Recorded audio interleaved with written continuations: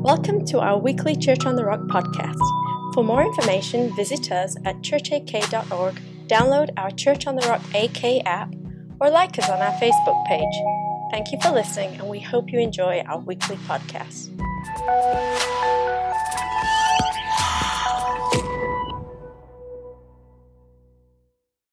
Let's honor him with our minds right now. I'm going to go ahead and open us in a word of prayer before we get into the message this morning. Lord, we're grateful that we can call you not just our God or the only God, but that we get the chance to call you Father. It's our privilege to do so. And what that means is that wherever it is that we find ourselves in our life right now, we can call on our Father to come to our rescue.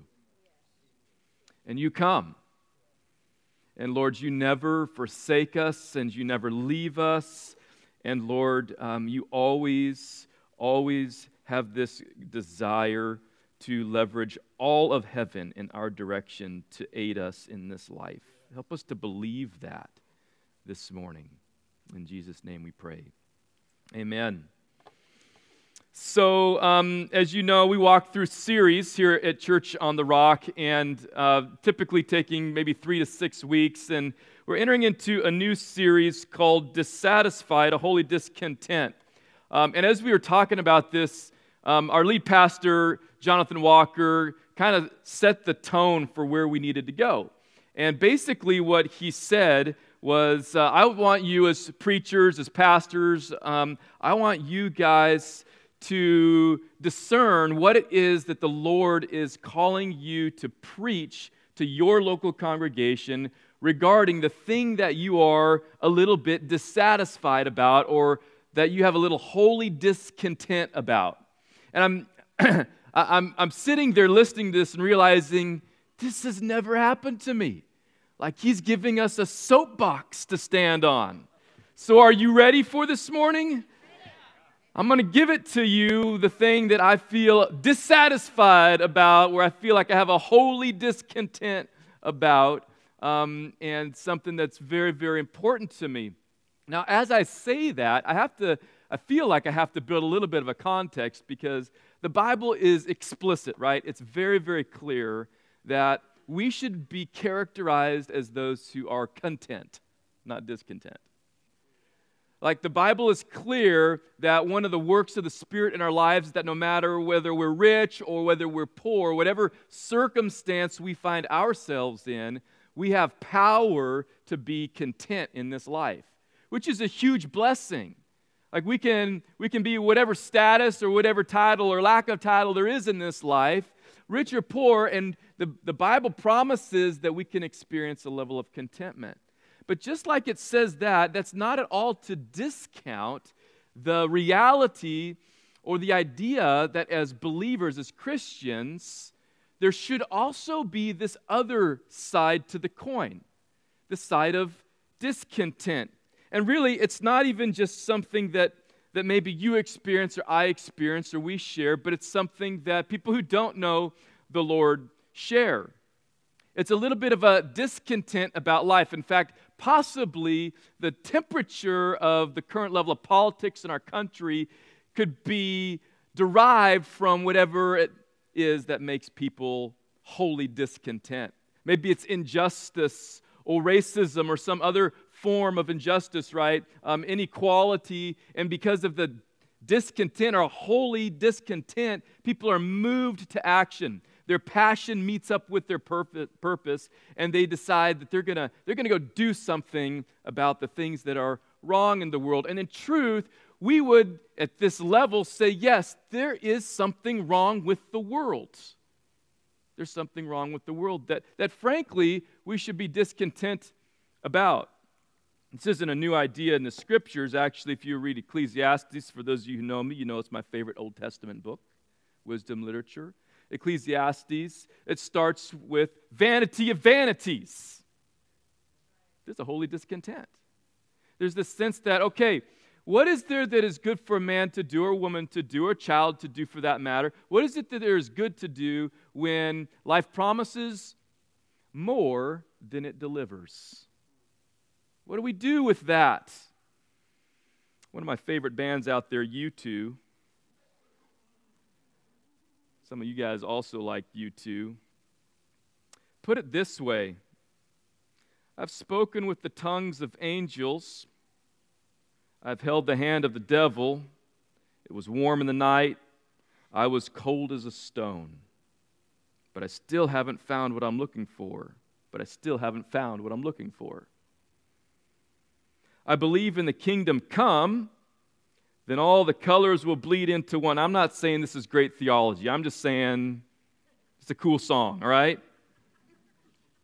I believe in the kingdom come, then all the colors will bleed into one. Pastor Chris, this is really a song you should sing. We all know you got it.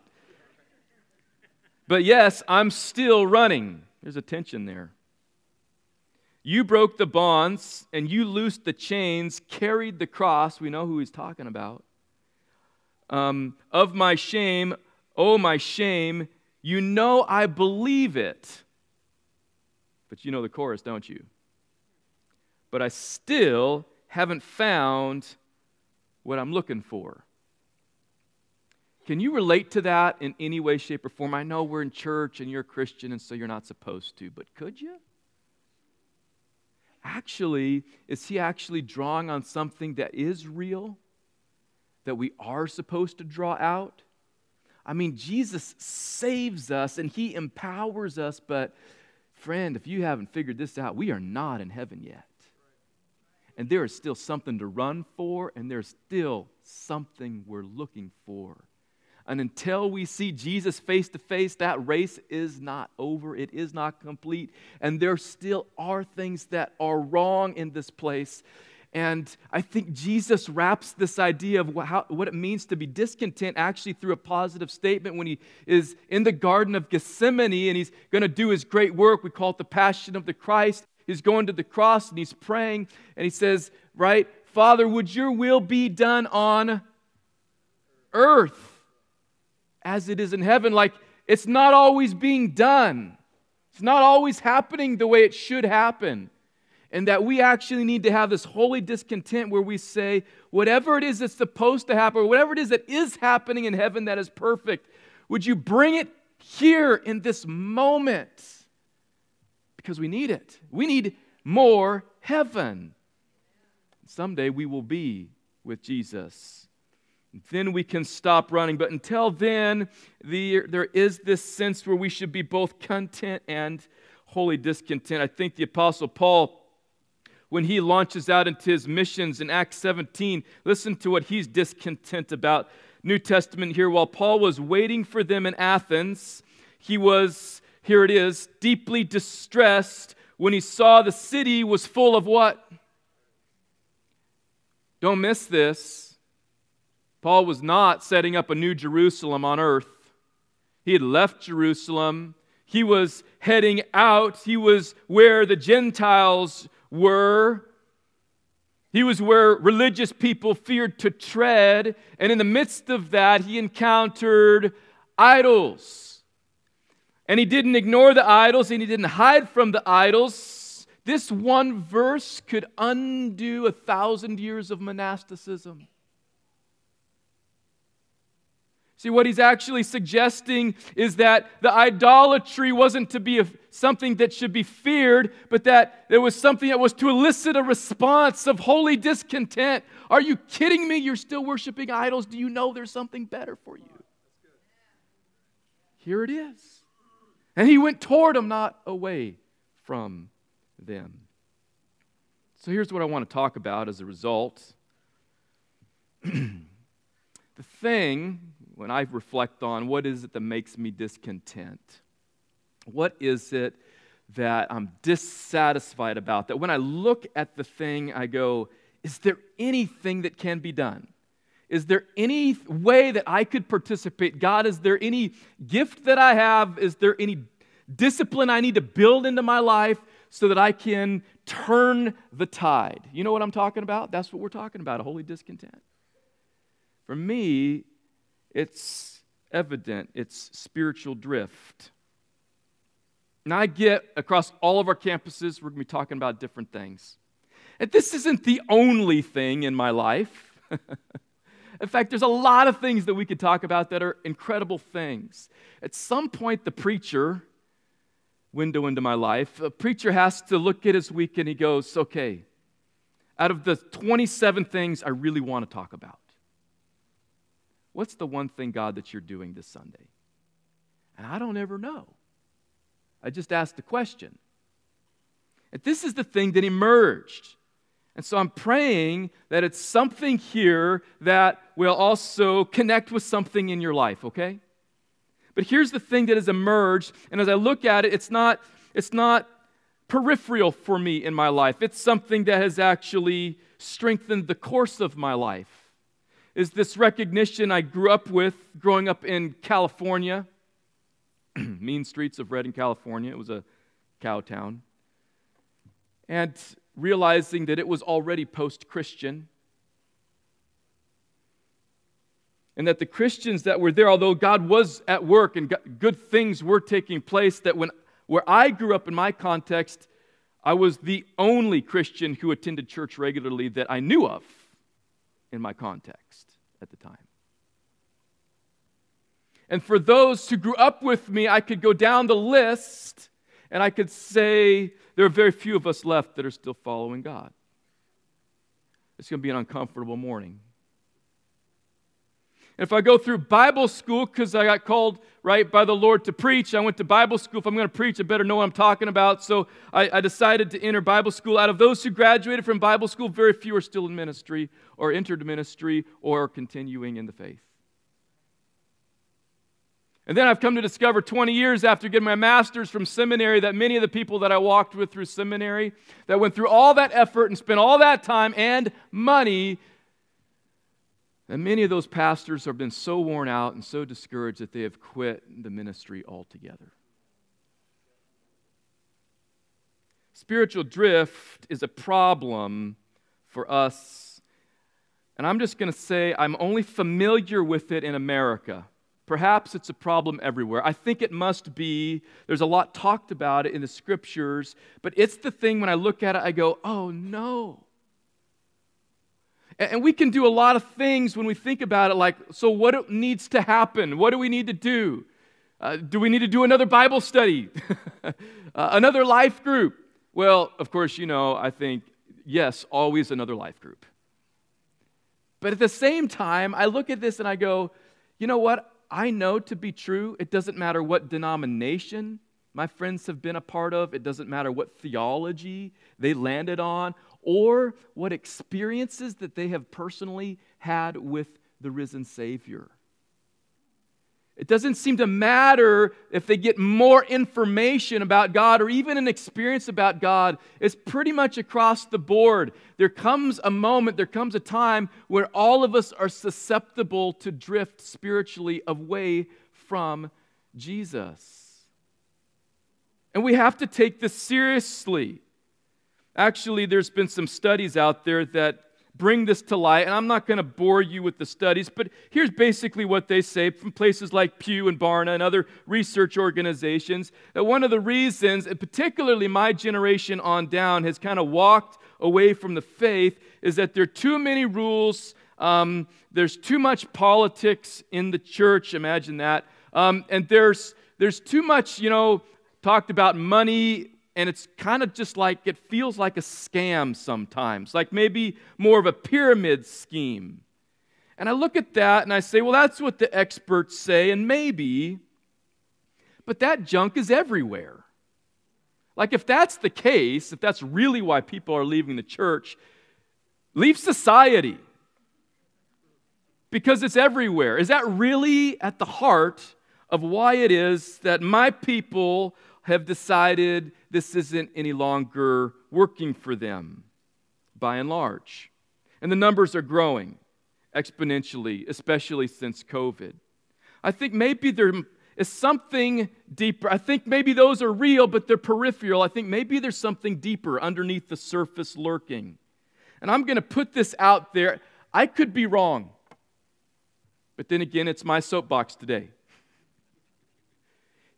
I want to just present this and tell me what you think, right? Let's have this conversation. I wonder if the thing that causes spiritual drift more than anything else in our generation is shame.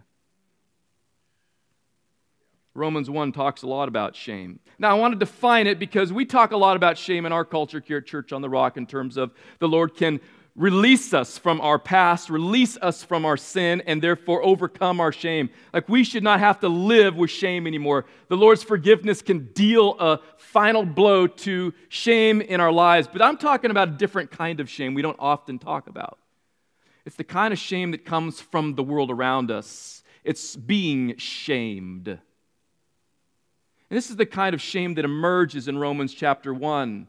A bunch of Christians in a pagan city, a pagan context, and those Christians are under the gun, and they're experiencing what it means to be shamed and to be silenced and to be shut out of society by the virtue of the fact that they are just a believer in Jesus Christ. And that shame had a certain outward pressure that created an inward crisis. It's one where Paul then raises a standard against, and he says in verse 16 of chapter 1, I want you to know this about me as an apostle of Jesus, I am not ashamed of the gospel, for it is the power of God for salvation.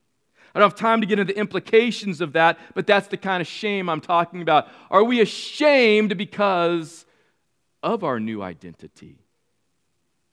And how it impacts our relationships and how we see people perceive us as a result of that new, blessed identity. Apparently, this is a problem for the early church, not just here in Romans 1, but you enter into the SOMA experience, School of Ministry Alaska, where I'm teaching hermeneutics. You'll discover this coming Monday. And it's that when it comes to historical teaching on how we address the Bible or interpret the Bible, about the 2nd to 3rd century, we began being ashamed of the Bible itself. And when things became embarrassing or hard to understand, we allegorized or spiritualized the text to make it more palatable. And a whole new form of interpretation started to happen. We didn't think it was appropriate to talk about the Song of Solomon in its real light as, a fairly sexually explicit book. It didn't seem spiritual or religious enough. It gave us a bad name in the community. Love feasts? Who wants that to be a part of what we do in any of our events, right? So we reinterpreted those things through some spiritual lens. We made them sound different and more acceptable to the world around us. It was a way, really, of overcoming shame. Doubt can also be a part of how we try to overcome shame, where we just say, well, I'm not certain anymore that's really what it means, or that's really what it says, or that's really what my life should be ruled by. But we know this about shame. You all know this about shame because we've all experienced it.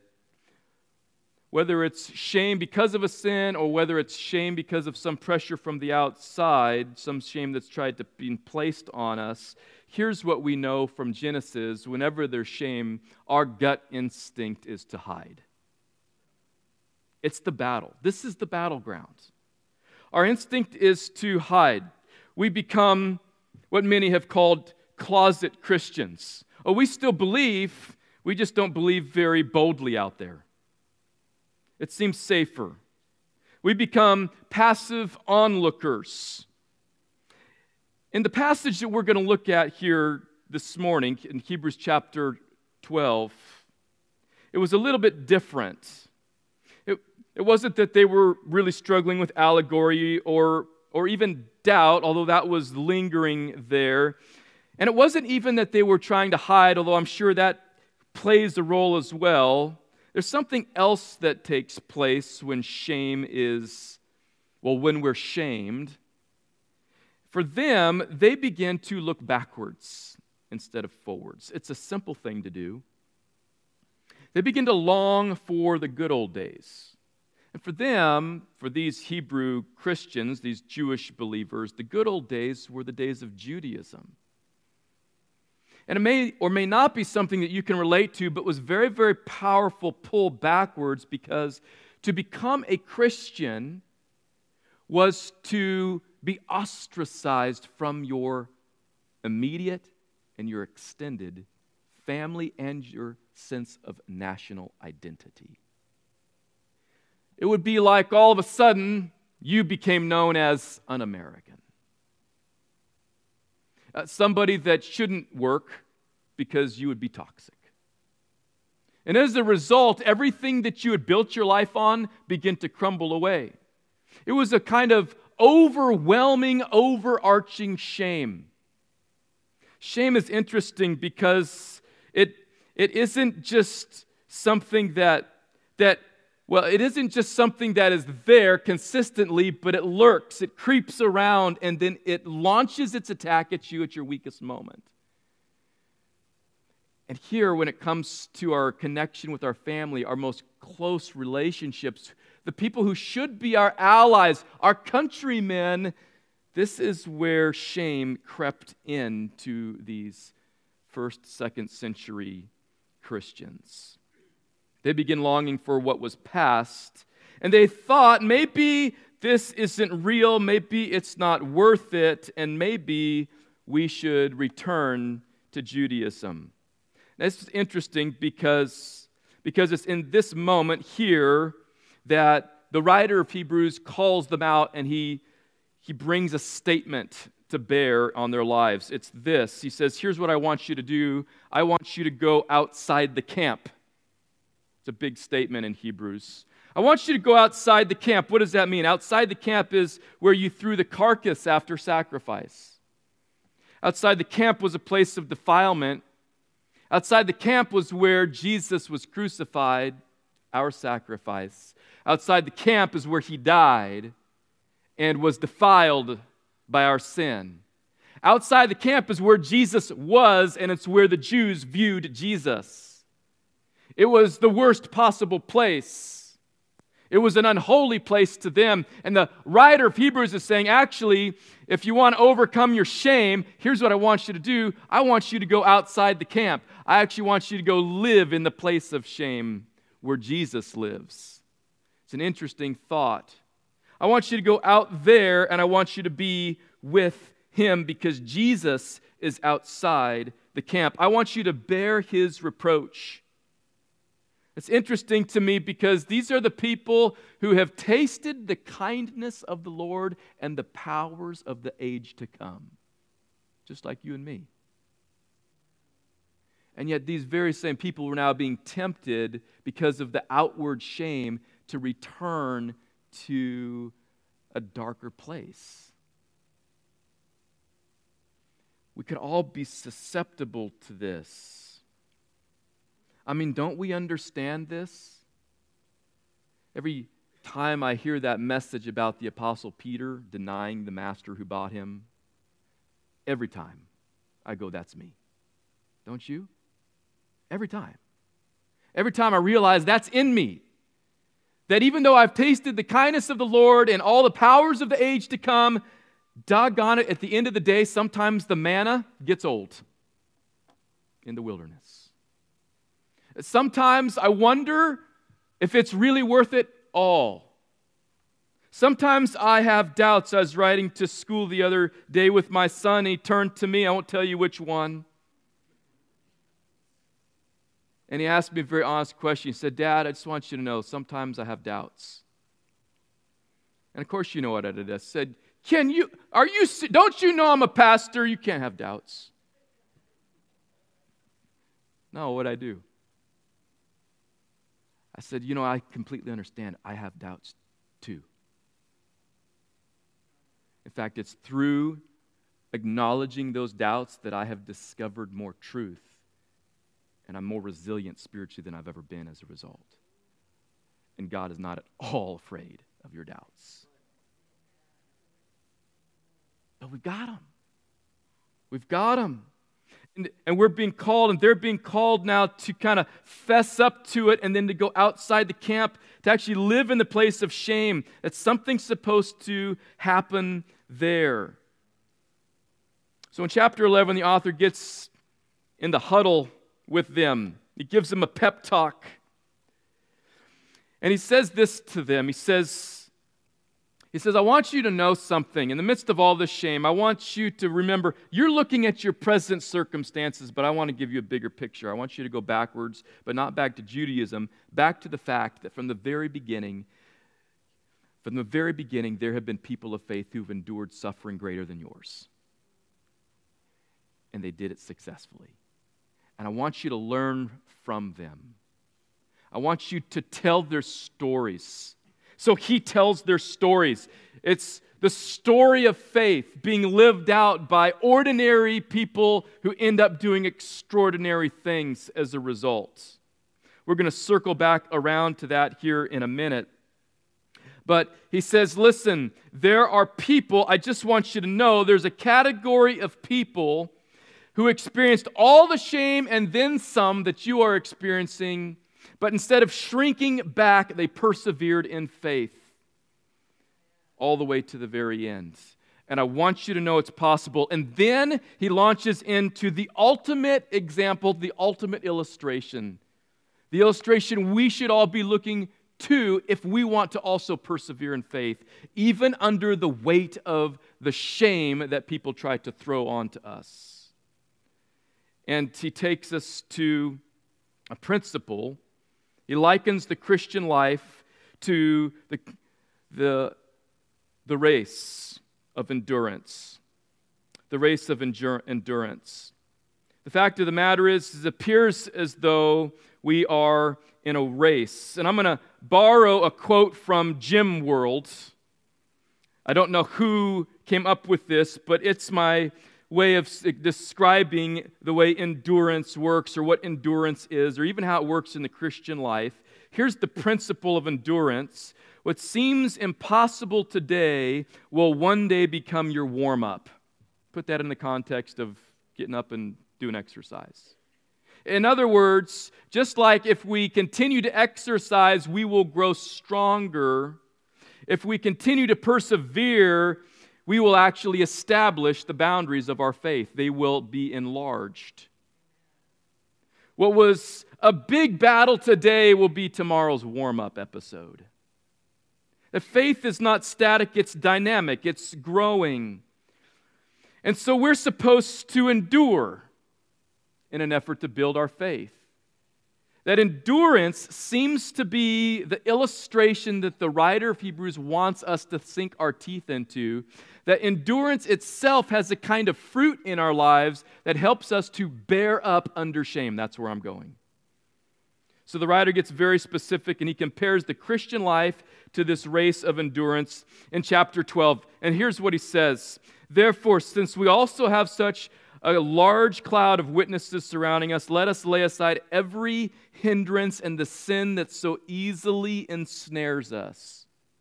What's he saying? He's saying, I want you to look back to all of the people who have come before, who have run this race, the race you're running successfully. And I want you to look to them and to their example.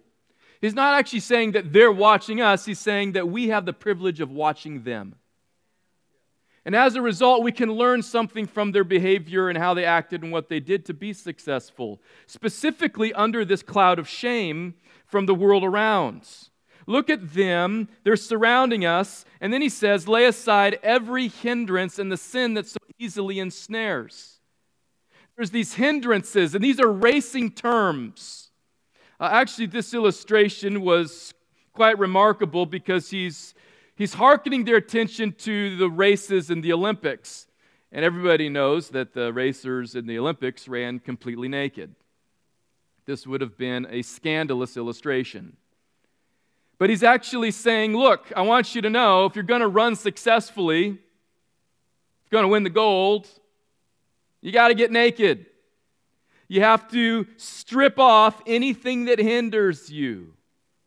There's a real sense that there's certain sins in your life that could trap your feet up and could ensnare you, and as a result, you got to get rid of them. You got to practice some discipline. Whatever it is, take it off. It's very remarkable and similar to some of the other epistles that talk about taking off the old self and putting on the new self. That there's something that we have to let go of here if we're going to run successfully, unhindered. It says, I want you to know that you're not doing this as an individual either. This is actually a group race. You're part of a community. There's this great cloud of witnesses that surrounds. As you're running, remember the community that you're a part of. Remember Grandma and Grandpa. Remember their race and how they ran to the very end successfully. Remember the stories of all who have gone before. Tell the stories to one another. It'll encourage your heart. You need to remember that it's possible to move forward and that there's fruit as a result of it. Whatever you do, remove anything that is going to get in your way. Just remove it. I'm not going to go into what all those things might be, but it's in this moment the Spirit of God may be actually picking out something in your life very, very specific, and you know it needs to be removed. This is the moment to remove it. Just give it over to the Lord, strip it off, and strip down before you begin running. And then just keep running. Well, he continues on. He says this, now, let us run with endurance the race that lies before us. This may be a race that we're in with other people, but it is our race. We each have a very specific race, and we're to run that race with endurance. And he gives us some instruction here that's critical to any race. If you're going to run a race, the one thing you can never do, and I ran track in high school, I know this, the one thing you can never do is what? Look behind you. Like if you look behind you, you will be snaking it all over that track. But you'll definitely slow down. You won't win. And he's saying, I want you to do this. I want you to take off every hindrance, and then I want you to keep your eyes fixed on who? Not the people around you. I want you to borrow from the lives of the past and see what God did through their faith, but then ultimately, I'm giving you the example. Here's the example, he says. I want you to fix your eyes on Jesus. Why? He says it right here, because he's the pioneer and the perfecter of our faith. In other words, he went before us and he finished the race. That's what he's saying. He's a God who incidentally rolled up his sleeves and jumped into the mess and forged the path upon which we walk. And then he did so successfully. He finished his race. As a result, he is the perfecter of our faith. If you want a perfect example of faith, look no further than the person of Jesus Christ. He had to live the life that he's asking you and I to live, which is important to note that he wouldn't ask you to do something that he has not already gone before and done. That should give you hope. It keeps hope alive. Let us run with endurance the race that lies before us, keeping our eyes on Jesus, the pioneer and perfecter of our faith. It continues on. For the joy that lay before him, and here's the third time it's used, he endured. For the joy that lay before him, he endured the cross. You know that the cross was one of the most despised, shameful ways to die in the Roman world. The Roman historians write about it. It was something that no Roman citizen would endure. In fact, if you were a wicked Roman ruler, the one thing that would dethrone you is if you actually put one of your own Romans on a cross. It was like the most vile thing you could ever do. If you want a picture of shame, the cross was the picture of shame to everybody reading this passage. But what did Jesus do with the shame? What's it say? He despised it. Well, what does that mean? What does it mean that he despised it? It means he disregarded it. It means ultimately he wasn't afraid of it or its consequences. He took an assessment of the situation. And he looked at the cross, and then he looked through it to the glory that would follow, called joy. And he said, it's totally worthwhile. That's the decision that our Savior made in that moment. He looked at the thing that signified the most shame in life, and he said, it's totally worth it for the joy that is on the other side. I'm totally going to do it. I'm not afraid of it. I don't think that this shame is going to somehow hinder the gospel or this movement. I think it's actually going to be the thing that births the movement. It's going to be the thing that everybody thought was foolishness, but is the wisest decision. And he moved through that cross to the other side. Well, how do we know? Because it says here, he sat down at the right hand of the throne of God. Here's a principle that emerges. Perseverance in faith brings great reward. James 1 says it this way, "Consider it all joy, my brethren, when you encounter various trials, knowing that the testing of your faith produces endurance." And then it continues on and says this, "And let endurance have its full effect, so that you may be mature and complete," and here's the kicker, "lacking nothing." Jesus walked that out. He illustrated that life for us so that when we look at the shame that we have to encounter, the being shamed, we can look at that and we can say, "Will I walk through this door? Well, it's going to cost me something. It's going to cost me something." Yep. But I can look through that to the glory that will be revealed. I can look through that to the reward that Jesus wants to give me. I can look through that cross to the thing on the other side, and as a result, I can look at that moment of shame, that great persecution, whatever that thing is, and I can say, it is totally worthwhile. The answer is yes, Lord, every single time. And not just this incredible work of perseverance in my life that has this great reward, but part of the reward is joy itself. Listen to Jude. These words, "Now to him who is able to protect you from stumbling and to make you stand in the presence of his glory without blemish and with great joy." See, God is in it with you. He is not just the God who carried his own cross, he is also a God who is willing to help you carry yours. And he can make you stand instead of stumble. And he can take you to the next level, and you can experience great joy, just like Jesus did. And I want you to notice that the writer closes off this part of the discussion with this final thought. Verse 3 of chapter 12.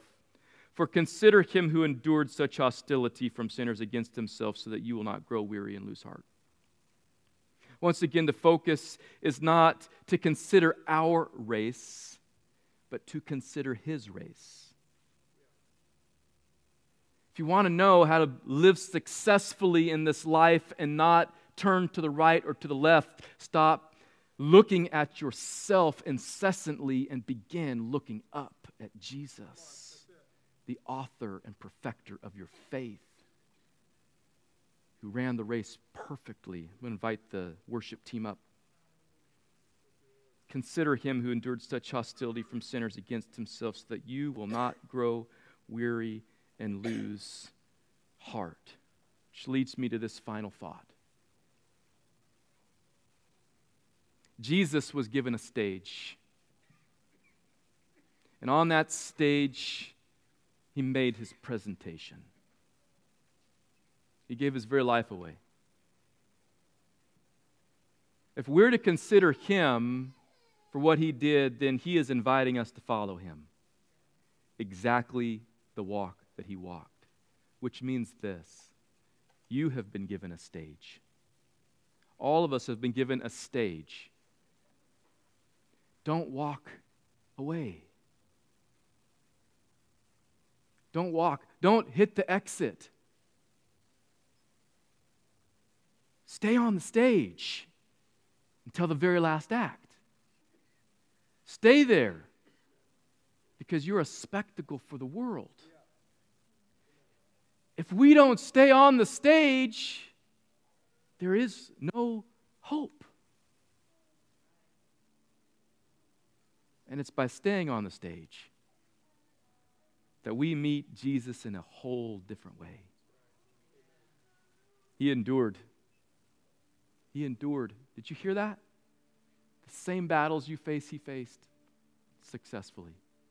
Same trial that you experienced, the same shame. Oh, probably more shame. Probably more than you will ever experience. And beyond Jesus, I mean, there's just so many others. I think as a family, as I apply this to my family, I'm like, okay, God, what is it that I'm doing in my family to build in them the idea that, yes, there's this heavenly gift and there's these powers of the age to come and the kindness of God in their life and grace and mercy. But there's this other theology, right? There's this theology of suffering. If I don't talk about it, if we don't talk about our doubts, if we don't work through those things, then they're just going to be weak. And they're never... I got to put them in places, in contexts where they're on the stage. I don't know what they're going to do, but I'm praying for them. And I believe they can succeed and they can stand.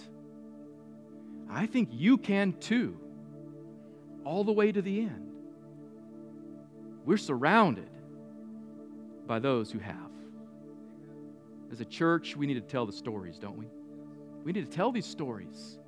Go back, to challenge you, go back to your family today, go back and then remind them of grandma and grandpa. Remind them of that pastor that was 4 generations ago in your family and what they did. I know they only sang hymns and they read out of the King James. It's a good story anyway. God was at work in those days like He is at work today. And then make a commitment that you too would be found faithful. I believe in making commitments. I believe in verbalizing them. I believe in confessing them before God and before men. Yes, Lord, I will bear up under the load. I will bear up under the pressure. Not because of my might, but because of yours. Stay with me. Stay here. Keep me on stage. And if that's not you, I want to challenge you with this. I want you to know, really, I'm praying for you. I'm praying that you wouldn't be passive, because, guys, we can't afford to be passive. We can't afford to be onlookers. I'm praying that you would be dissatisfied and wholly discontent. Lord Jesus, as we gather our hearts now to worship you, would you move? Would you move? Amen. Thank you for listening. For more of our podcasts and to discover how you can connect, visit us at churchak.org or download our Church on the Rock AK app from either iTunes or Google Play.